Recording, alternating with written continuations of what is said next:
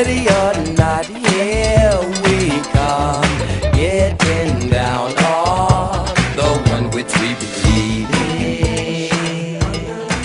Can I get it on my foot? Of like DJ trends in the dance scene now, and like what people are playing and how is that affecting the dance? Do you feel like we're still in an age of experimentation with the music that's being played for popping in these contest forms, or yeah? I don't, Yeah. because there's a mindset that goes along with this. So I've been a DJ for a long time too. So the thing where I come from, I always wanted to hear the new beat. What's the newest, craziest, next thing? Like, oh my God, what is this? Nowadays, if you play a song that is completely unknown, that nobody could sing along with, everybody goes and they look at the DJ and they walk off the dance floor. It's like, that's not my song. Right. What song is that? Right. And then if it's a remix or something, and then they hear the vocal come into the song, they know they're like, oh, okay. Yeah. Oh, okay, I'll get with, all right, I'll give you this one. Yeah. They don't let the DJs do that unless it's a part of the thematic part of his set. If they know him to be some next shit DJ, then they allow it. But otherwise, you play 4 or 5 songs that nobody recognizes, you'll hear crickets on the dance floor. Yeah. It's like, no, I don't know what he's doing. Yeah. He's not in touch with us. That's the mindset. Right. So I'm used to mindset when somebody, well, a whole crowd of people would want to hear the next new crazy thing. Right. And they did it. Yeah. That's a completely different mindset. Yeah. So we've been conditioned into thinking this. So I'll go like this. I'll put this parallel together. If you think like this, all of our favorite dancers probably look the least like other dancers. The people that are the most unusual are the people that we're attracted to. Yeah. For like, this guy does this. They all have their certain niche. Yeah. Okay. Now, music-wise, once upon a time, this was the case. To make a hit, it'd have to have its own sonic identity. Like, what's the thing that makes this thing sound more than the other thing? So you think of like Stevie Wonder songs. You think of Earth, Wind, and Fire song. The top end is so high. It's so high. It's so AM radio friendly, the high frequencies, that the top end was so special that it would pull you to it. Like, you play this next to a song that wasn't mixed very well, and it would sound like, the horns of the gods. Right. Like, and you hear the same thing with Stevie songs. There's so many layers. It's so, you hear the quality and the intention and attention put to small, minute things that you zoom in with your ears. And these songs become the sonic landscape of your glory days. Right. And you. So I, too, have these songs connected to my glory days. And when I listen to the songs today, somewhere around, I guess it's been happening all the time, but I really started to notice it in the late 90s and from the 2000s on. It's when a song is supposed to sound like another song. For instance, somebody makes a hit, and then everything sounds like that hit for a second, and even the person that made that hit that was unusual, that broke all the molds prior to that, they're told and expected to make something kind of make the last one so we can play this song after, like, you know what I mean? And the same thing goes today. You have a sound, and it's played on a radio station that plays music of that sort. So you tune into a station and you get a lot of that stuff. Right. even the radio stations were playing. You'd hear David Bowie Right.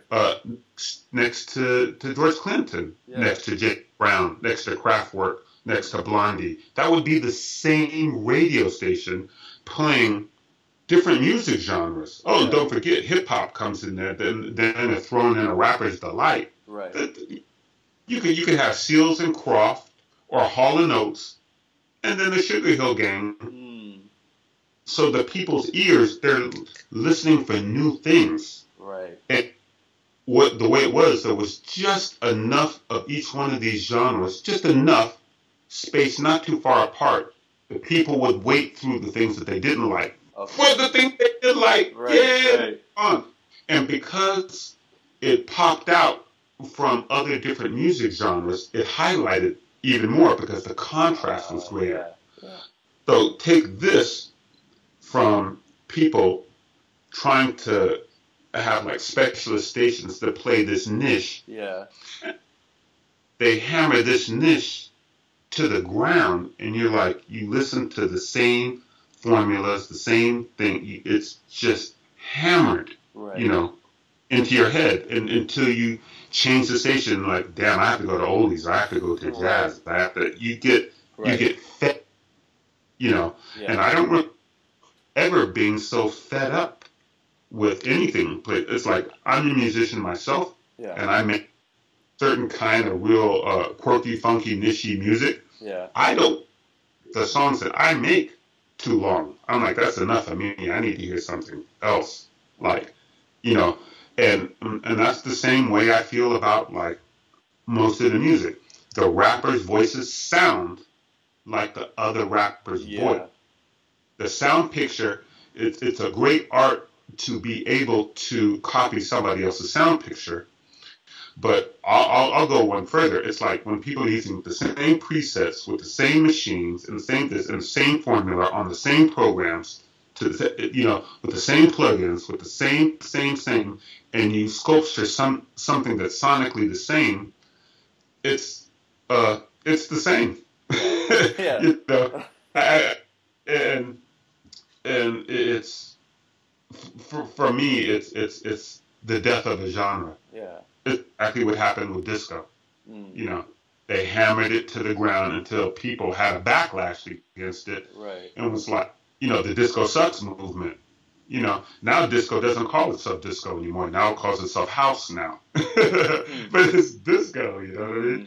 It's interesting how, too much of a good thing will give you a cavity. You'll have an adverse effect. So I was going to also ask you about being a producer yourself. How has that affected your dancing? It's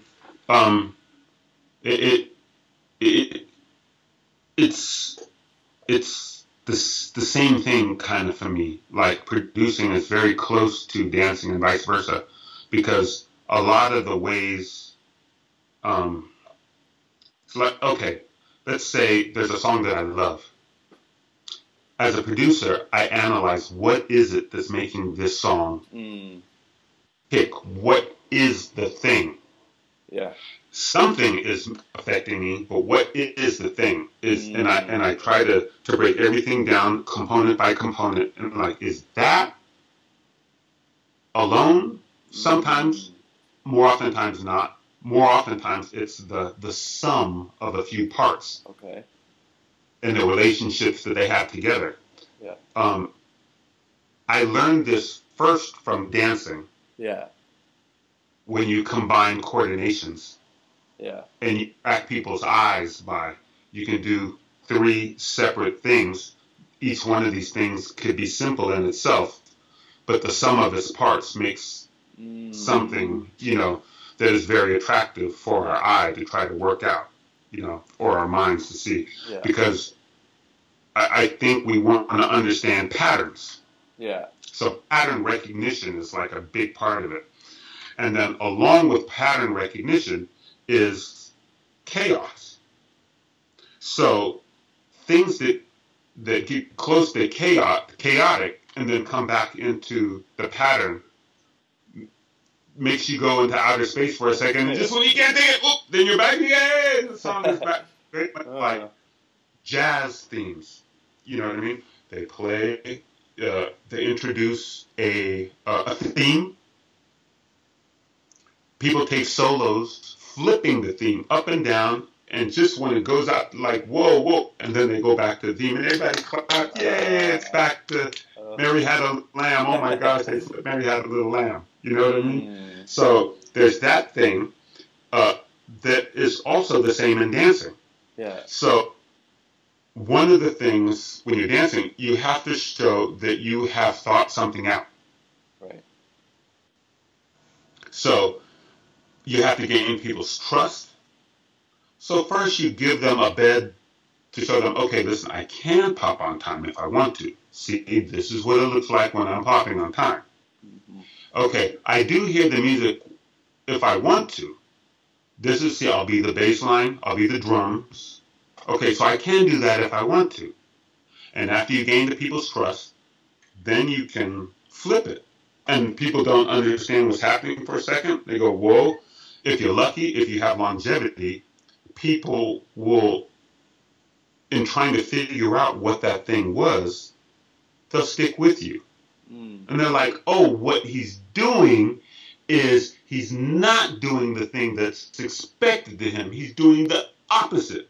So you take people like great improvisers, like Pete or Skeet, who have things that they do very specifically, and then when it's time for them to do it, it's like, oh, he's going to do that, and then they go left and do something different, and it's like, oh my gosh, he was supposed, and he did not. It create, you know. So this also exists in music, and something that we're attracted to. But you do that too often, and then it's like, oh, but this person is crazy. Right. So you come back, you know, to just be responsible enough, you know. And if you're dancing by yourself and you're doing something that people don't recognize, people will automatically assume you're wrong. Oops. Right. You saw what thing there? Right. And it. That thing right there, that's not what they normally don't do this. This is, I think you made a mistake there. Right. Yeah. People make this same mistake in exactly the same place. And then the person watching it goes, oh, wait a minute.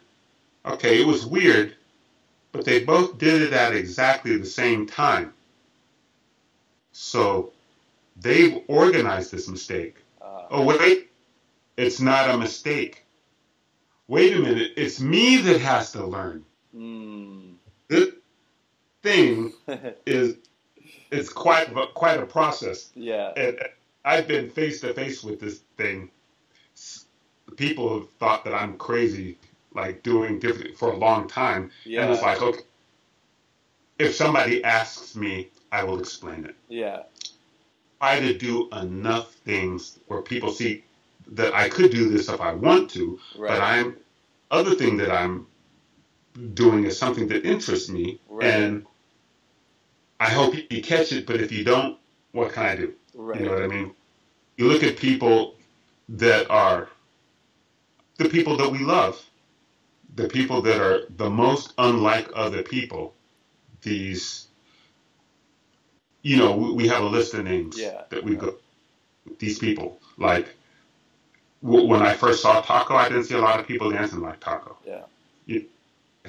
When I saw the EBs, I didn't see a lot of people dancing like that. I was like, ooh, that's different. When I saw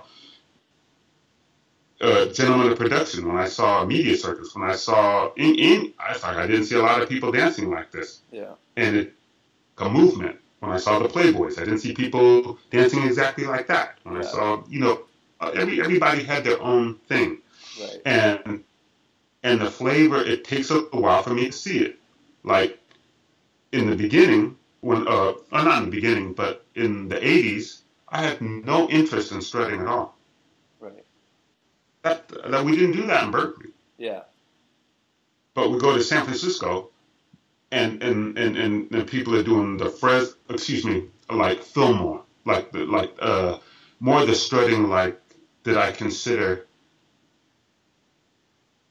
more the Demons, more the Lonnie stuff, more the the Dana stuff, the A plus, all the gentlemen, the stuff that they're doing, the whole Fillmore section, Harry Berry, all the people. Yeah. These are my dear friends, but I wasn't trying to dance like that. Yeah. Till that I come back to Sweden, that I see somebody like yourself and Rashad that's paying tribute to these styles and honoring these things, and it's like, damn, I missed that. Like, it's like, oh my God, the fact, because it's my great associations that I have, my good time, my glory days, styles, and it makes a very positive thing for me. But at the time, I wasn't trying to do that because it took me time to appreciate it. Yeah. That same time is the time it takes for anybody being different, for people to finally get, okay. I remember the first time I heard Q-Tip's voice, didn't like it. Like him. Then when I heard the rest of the Tribe stuff, then it took me a while to get used to it. The first time I heard Kendrick, I'm like, it didn't really sound like rap. Took me a while, I acclimated, and then I get it. And then, after I learned to love him for him, then I hear other people sounding like Kendrick. Like Kendrick has a very... Yeah, there's a lot of people now. Yeah. Same thing with Be Real, Cypress Hill. Same thing with a lot of rap. And now I hear, like, even within the trap scene, like I hear Future, I hear Designer, I hear like a lot of people sounding like, I hear people sounding like Drake, I hear people sounding like J. Cole, I hear a lot of people sounding the same, and this is it's the equivalent of, I've even told you this before, it's like when you see a Michael Jackson impersonator, he could be very, very good at impersonating Michael Jackson. But I don't care how good you are at impersonating Michael Jackson if you've actually seen Michael Jackson. Right. You're not Michael Jackson. Yeah. How good you are at impersonating Michael Jackson. This thing is how I feel about dancers. It's how I feel about music.